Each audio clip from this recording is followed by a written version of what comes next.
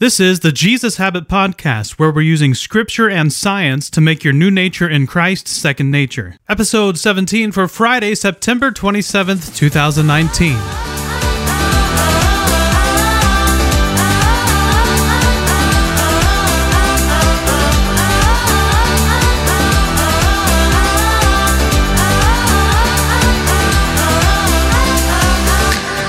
The big idea: Jesus didn't come to save you from the storm, but to guide you through it. Our weekly identity statement: I left my comfort zone behind to embrace the more I was made for by securing my ship to Jesus' lifeline and paying careful attention to him to get through the storm. And our memory verse: Therefore, since we have a great high priest who has ascended into heaven, Jesus, the Son of God, let us hold firmly to the faith we profess. For we do not have a high priest who is unable to empathize with our weaknesses, but we have one who has been tempted in every way just as we are, yet he did not sin. Let us then approach God's throne of grace with confidence so that we may receive mercy and find grace to help us in our time of need. Hebrews 4:14-16. Well, it feels like we've covered a lot of ground this week, and we have, but we're not done yet. We've got one more concept to flesh out. What is the rest? Well, the rest is both in reference to what God wanted his chosen people to experience in the promised land, but they never did.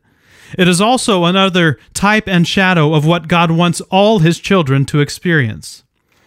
Before we begin, though, it's worth noting that work is not bad. God made us to work. Before the fall, Adam and Eve worked in the garden. It was part of their experience with God. It was what they were made for. But after the fall, work became hard. It became toil. So we shouldn't tell ourselves that rest means there will be no work. In fact, as we've already discussed, in heaven and throughout eternity, we will have a job to do. So then, what is rest? When God finished the work of creation, he rested. Once he had done all the work of making the land, sea, birds, fish, plants, and animals, he took one day and rested from all his works. So we start to get a picture of what rest is. It's that thing we do when something is complete. We already have a picture of this in Hebrews, where Jesus sat down at the right hand of the Father when he had finished his work. He sat down because that work was complete. Again, this does not mean that Jesus is lounging around heaven doing nothing. We see elsewhere the things Jesus is doing now. It simply means this work is complete. This was what God wanted to give his people in the promised land, the gift of completion. If they believed him, obeyed him, and did what he said, they would take possession of the land. God would fight their battles for them and drive the people from the land if they had the faith to do what he said. But they didn't. In Judges 1:16-36, especially verse 27 and on, we see that they didn't obey God and drive everyone from the land. You can imagine why. That would be hard. These were human beings, after all. It's hard to obey that command. Certainly God didn't mean what he said. Certainly he just wanted the tribes to each be the dominant force in the land, not to destroy the pre-existent inhabitants altogether. So they didn't obey the command. Of course, Moses didn't even get a chance to try. He lost his opportunity to do so before they got to that point. But his successor, Joshua, was supposed to lead them into God's rest. And they started off strong, but eventually things went downhill. Joshua was not able to lead the people in. It would take another Joshua, Yeshua, Jesus, to accomplish that task. The problem is that because they didn't obey, they literally set themselves up for an eternity of fighting. To this day, there are still battles over who has the right to possess that land.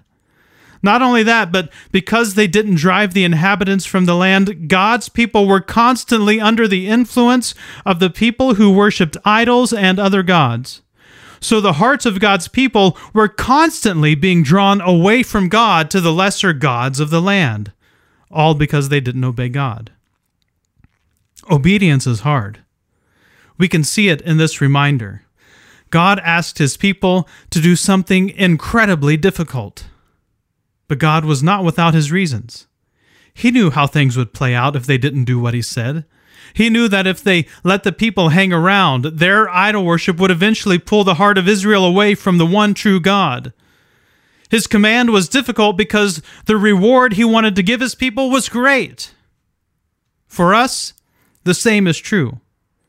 Obedience is difficult. God has asked us to do something incredibly difficult. But God is not without his reasons. He knows who we are. He knows our propensity for idol worship.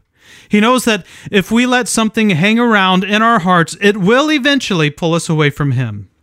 God does not ask us to obey him because he is a slave driver who needs our obedience. He asks us to obey because he has something better for us. Much better. But if we believe, and remember, belief isn't just an idea, it's a demonstration. If we believe, we get to enter God's rest. If we do not harden our hearts and resist obeying God's commands, no matter how challenging, if we hear his voice and we don't harden our hearts, we can enter God's rest. God's rest is the finished work of salvation given to us through Jesus.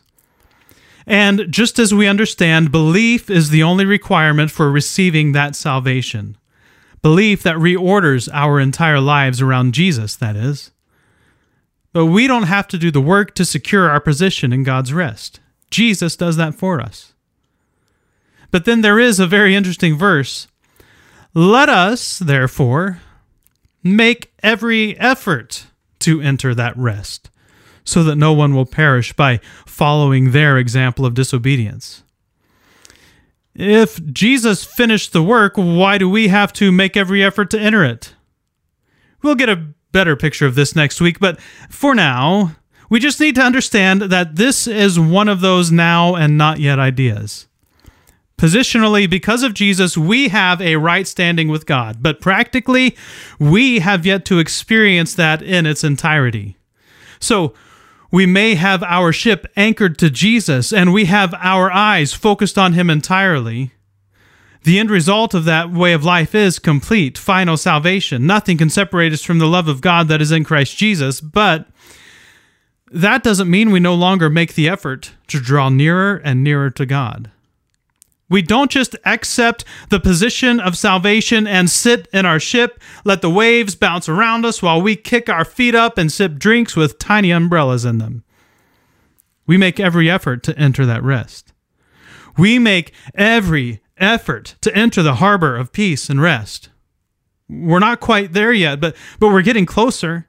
Every day we get closer and closer. We don't give up. We keep pulling on the rope we're anchored to. And when the time is right, God calls us into the safety of the harbor. One final note. The author says that there remains a Sabbath rest for God's people. Why? Because anyone who enters God's rest also rests from their works just as God did from his. We are supposed to take one day a week, just like God did, and rest from our works. Why?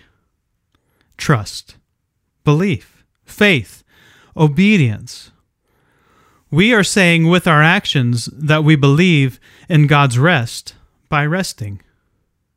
We who have entered God's rest from our works. We rest from business and busyness, labor, employment, production, and so forth, as an act of obedience and a symbol of where we are headed. It's a reminder that this is already done. This has already been accomplished for us. We work hard to enter that rest, but the real work has been done for us by Jesus himself, the Son of God, the ruler over the house of God, the one who was greater than Moses, Joshua, the angels, and the prophets. This is the real salvation. This is why the warnings are high, because this is the real deal. Don't reject it. Don't let the strong words of the author offend you. His warnings are strong because the reward is great. We stand to lose a lot if we get it wrong. And this word is alive and active. It penetrates to the deepest parts of our hearts and shines the light of salvation on the idols that have the potential to draw us off course. Nothing is hidden to God. He sees it all. The gift of His word is not condemnation, but illumination. His word does not point out our sin to make us feel guilty. The Spirit draws it out of us so that it will lose its power, so that every last influence that could draw us away from God is driven from our hearts, and nothing is left to keep us from entering God's rest. www.thejesushabit.com